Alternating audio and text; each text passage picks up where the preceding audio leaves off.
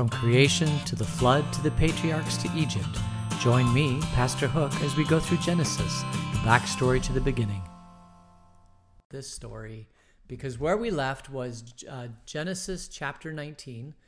The two angels arrived at Lot's house. These are the two angels that left Abraham. There was 3 people with Abraham, but Yahweh left, and the 2 angels now go to Lot, and they meet Lot, and Lot insists that that they don't go to the town square, but instead that they come to his home. He insisted strongly that they go. And why is that? Now we find out why. It's because before these men had decided to go to bed at night in Lot's house in the city of Sodom, the young and the old men surround the house of Lot, and they call out to Lot, "Where are those 2 men that came to you last night? Bring them out so we can have sex with them." We talked yesterday about the word yada, which means to know somebody, but in this context, we know that they were going to have sex. So let's just pick up the story again on verse 6. This is Genesis chapter 19, verse 6. So Lot went outside to meet them, and he shut the door behind him. And he said, "No, my friends, don't do this wicked thing. Look, I have 2 daughters who have never slept with a man. They're virgins. Let me bring them out to you, and you can do whatever you would like with them, but don't do anything to these men, for they have come under the protection of my roof."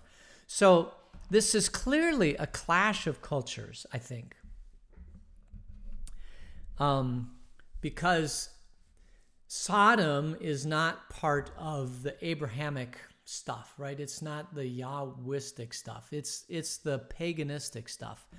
And the pagan religions were all sex fertility cults. And that was very much a part of their life. It's very much part of how they lived. And so remember, Lot is a foreigner. He had been with Abraham, and the whole thing that came down through Abraham. And so he was more versed in what do we know about Abraham? Abraham was a very, very old man before his wife convinced him to yada with his servant Hagar to have a child so that they could have children in the compound from Abraham and Sarah. So obviously there was no fertility. If it was a fertility cult with Abraham, he'd have long had children, probably had lots and lots of children. But for Abraham and Sarah, the marriage, this union between them was very sacred, to the point where they went out of that a little bit so that they could have children. So that's who they were.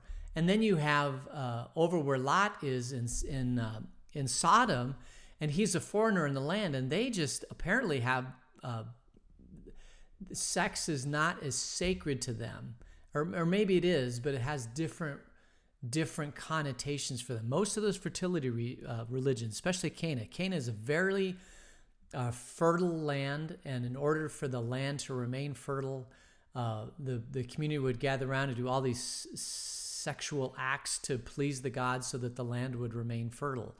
And that's what they did. And Lot is a foreigner living in Sodom, but it sounds like it's just gone to pieces. I mean, they just literally, the 2 guys come into town and they want to come in and have carnal knowledge with these 2 guys, know them in a biblical way, and they don't see any problem with it whatsoever. Now, Lot is a foreigner in that land. Remember, he came from Abraham, and so he finds this repulsive. The men in the community don't find it repulsive at all. This is perfectly natural. You get strangers in the land, and we're going to come and have sex with them. But Lot, because he's a stranger, he's a transplant in, he is the one that tries to stop them, and that's what he does. But the men will have nothing of it, and so they continue on. This is verse 9. "Get out of our way," they replied. "This fellow came here as a foreigner." This is Lot. "This fellow came here as a foreigner, and now he wants to play the judge. He wants to impose upon us his values and his morals, and we're not going to have that. We have our own culture. We have our own morals. We deal with foreigners the way we want to deal with foreigners, and so we're going to do it our way. We will treat you worse than them. And they kept bringing pressure on Lot and moved forward to break down the door. Now the men inside reach out and pulled Lot back into the house, and they shut the door. Then they struck the men who were at the door of the house, young and old, with blindness, so they could not find the door.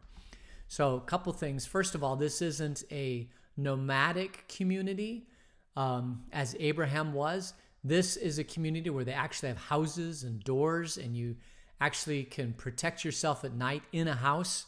Whereas, suppose if you're a tented community, it's a lot easier to get into a tent.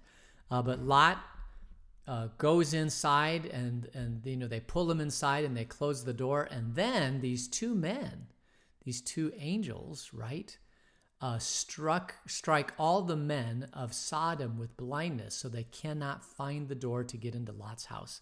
So these two men end up protecting Lot.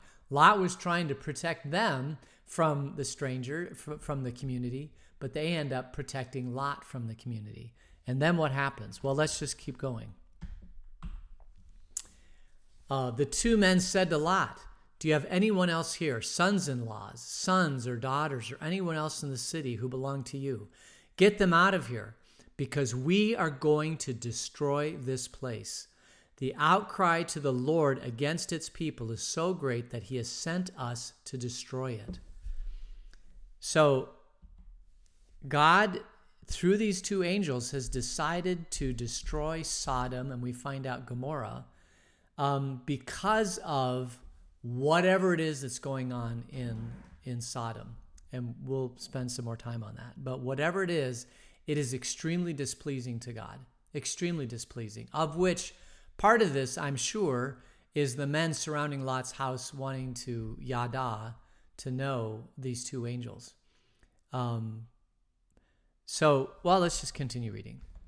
So Lot went out and he spoke to his sons-in-laws who were pledged to marry his daughters. Remember, they were virgin at this point, but they hadn't consummated the marriage. So this is still how Lot treats his daughters, which is very Abrahamic, very Jewish way to treat your daughters, which is you get a dowry, you're pledged to be betrothed, and this is what's going to happen. And then when it's time for the marriage to actually be consummated, they bring everybody together, they consummate the marriage. Sex is very much tied into marriage, family, procreation, community, love, all of that stuff. That the sexual bond is all within that context. But in Cana, in those religions, in Sodom and Gomorrah, it's not. Sex is not within the context of marriage. Sex is within the context of fertility gods and pleasure and all that sort of thing. So we see that Lot's following his heritage, but he's not following what's going on in Sodom and Gomorrah.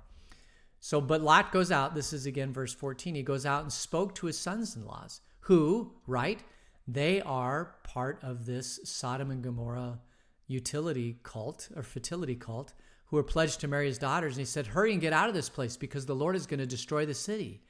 But his sons-in-laws thought he was joking. So with the coming of the dawn, the angel urged Lot, saying, "Hurry, take your wife and your two daughters who are here, or you'll be swept away when the city is punished." Let's keep going.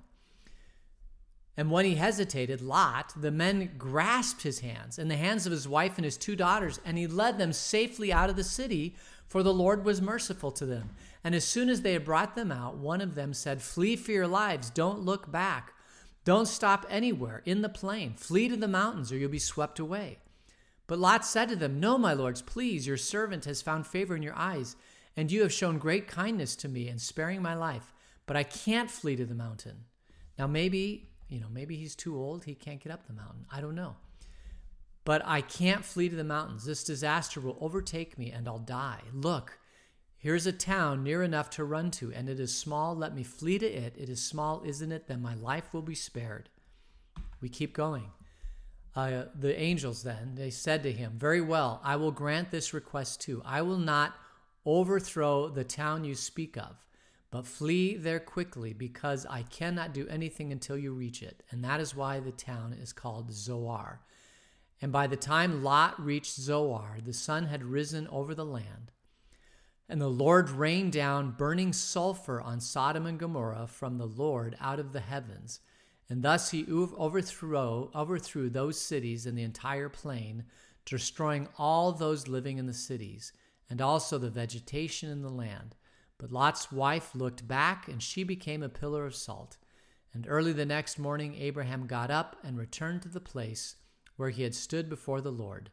He looked down toward Sodom and Gomorrah, toward all the land of the plain, and he saw dense smoke rising from the land like smoke from the furnace. So there's one more verse here. So when God destroyed the cities of the plain, he remembered Abraham, and he brought Lot out of the catastrophe that overflew the cities where Lot had lived.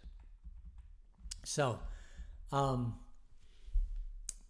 Abraham leaves Sodom and Gomorrah. He finds refuge in this town called Zoar, which is a Hebrew word meaning insignificant or small, because it's not on the radar screens, but the angels destroy Sodom and Gomorrah. And why did they destroy Sodom and Gomorrah? Well, that is the question. That is the million-dollar question. What was the sin of Sodom and Gomorrah that caused such destruction? And for years and years and years, the sin of Sodom and Gomorrah was this encounter of the angels with Lot and the men of Sodom and Gomorrah. It obviously, these men were definitely following the fertility gods. So they had all of that, but I believe, this is just what I believe, that they were just, they were consumed with. Somehow they were consumed with the pleasure of sex, and they wanted to have that pleasure all the time with anything, with anyone. And that was kind of the wickedness that lived in Sodom and Gomorrah. Now, is that explicitly talked about in the text? Not really. All it says is that we have this encounter with the men of Sodom, wanting to have their way with these two visitors. But that's just a reflection of the evil and the wickedness going on in this community. Now, Lot seems to be able to live in this community with his Abrahamic sense of what's right and what's pleasing in God's sight. And he's able to protect his daughters from it, right? He's going to have his daughters marry these men, but he is forcing these men to wait before they consummate the marriage. I mean, sometimes these marriages didn't get consummated until the women started becoming of childbearing age, right? And started being able to bear children. So these women that Lot is talking about, these daughters, because it hasn't been consummated yet, he's identified who the males are that are going to marry his daughters. They've already made the covenant, and when they get to be old enough, that they can consummate the marriage. But these guys don't even want to turn aside from the angels and consummate have sex with Lot's very, very young daughters. So I just think that that town was just all about sexual pleasure. I think that's all it was. It was probably one big, and there are addictions in this world. There's gambling addictions. There's alcoholic addictions. Well, one of the addictions in this world is sex, right? You wouldn't think about it, but there are people that it's just all about that, and they can't break free from that addiction. That's what the morning, day, and night. That's all they think about. I remember about 3 years ago, for some reason, I read a memoir of a girl who grew up in a family in California where her father and her mother, who kind of lived together but they weren't married, were both addicted to sex, and their whole goal in life was to try to throw away all the societal stigmas and rules and laws associated with sex and create a new paradigm or a new way of looking at it within their household, where it was completely,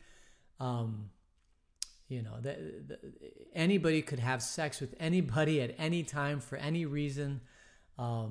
They all were walking around.